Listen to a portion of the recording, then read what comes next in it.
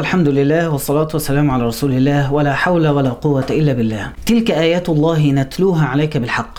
كلمة بالحق هنا فيها إحساس كبير بالأمان، إن أنت لما الواحد في الحياة ويبدأ يفتن ويتهز ويجيله حيرة وأسئلة وفتنة مع ضغوط الحياة الشديدة، بيبقى الواحد محتاج إن هو يروح يكلم حد ويسمع منه كلام يهديه. ساعات تروح لإنسان أنت بتحبه وفعلا كل ما بتبقى تعبان تروح له، بس أنت عارف إن هو بيشتغلك، بيقول لك هتتعدل وأنت عارف إن مش هتتعدل، بيقول لك طمن وإن شاء الله اللي جاي أحسن وأنت مش شايف إن اللي جاي عمره ما هيكون أحسن، لدرجة بتحصل إن أنت بتفقد الثقة في كلامه ولسه عندك الإحساس أنا محتاج حد يهديني، أنا مش مرتاح، محتاج حد يهديني بس مش لاقيه. فتيجي عند القرآن تجد إن هو تلك آيات الله نتلوها عليك بالحق. فلما تيجي تقرأ القرآن إحساسك بأن هو ده الحق تلقائيا هيهديك، تلقائيا تحس إن أنت سكنت، تحس إن أنت أول ما سمعته مهما كان اللي بره بتدخل على القرآن تسمع منه الكلام اللي هو حق واللي هو قاله الله، والكلمة من الله بها الخلق كن فيكون. سيدنا عيسى كلمة من الله، ويعني والسماوات والأرض كل المخلوقات بكلمات، فأنت دخلت مع هذه الكلمات اللي هي الحق الوحيد الموجود على الأرض، فتدخل مع القرآن هتسمع منه الكلام اللي يطمنك.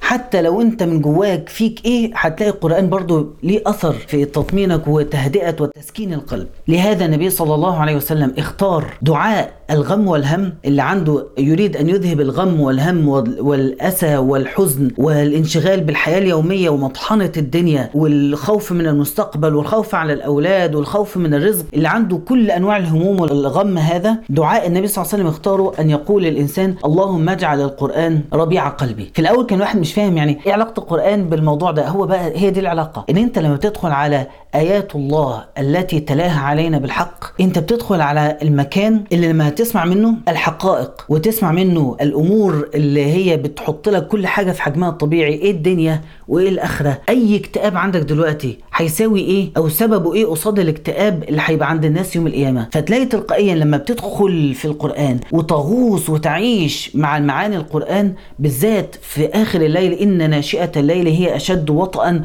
وأقوى مقيلا. وطئا في تفسيراتها مواطأة القلب والعقل والجسد والسكون الليل، كلهم يتواطؤوا بحيث أن يجعل أثر القرآن في أشد أحواله تأثيرا على القلب. فلما تدخل في الليل وتقرأ القرآن وتفكر في المعاني تلقائيا يذهب الهم والغم.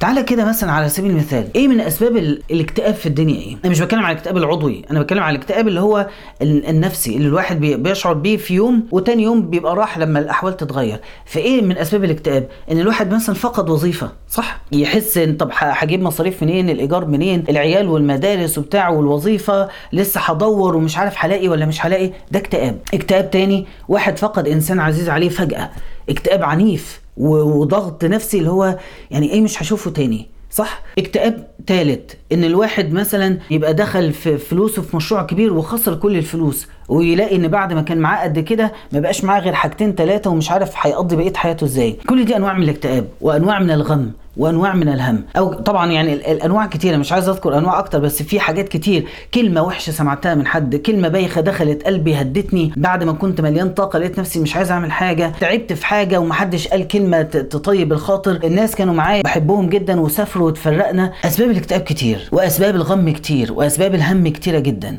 تيجي تقرأ القرآن تلاقي ان الموت عبارة عن ايه؟ مثلا هو فقد الوظيفة وفقد الاولاد وفقد البيت وفقد المال وفقد الاستثمار وفقد كل ده. ودخلت لو الواحد مش مجهز نفسه للآخرة ومش مستعد للآخرة، انا داخل من دنيا مهما كانت صعبة كانت حلوة، الناس محلياها، في حاجات محلياها، داخل لمكان جديد مجهول مفيش فيه غير العبادة والذنوب هم اللي هقابلهم هناك. فايه الاكتئاب ده؟ يعني ايه الضغط النفسي اللي هيكون انسان متعرض ليه؟ وبعدين اكتئاب ان الواحد من انواع الاكتئاب في الدنيا الحسرة، ان الواحد يفضل متحسر على حاجات فاتته وحاجات ما لحقهاش وحاجات خسرها. طب ايه الحسرة بتاعت ان واحد خسر الدنيا والاخرة ومفيش مجال ان هو يدخل الجنة؟ لما واحد يجي يبص على الهموم بتاعته وعلى الهموم المذكورة في القرآن وحقيقة الاشياء، حقيقة الحزن وحقيقة التعب وحقيقة الفقد، إن الخاسرين الذين خسروا أنفسهم وأهليهم يوم القيامة الحمد لله الذي أذهب عنا الحزن إن ربنا لغفور شكور. وهم يصطرخون فيها ربنا أخرجنا نعمل صالحا غير الذي كنا نعمل. لما تقعد تقرأ الآيات دي إيه بقى في الدنيا يساوي؟ إيه في الدنيا تحس إن هو فعلا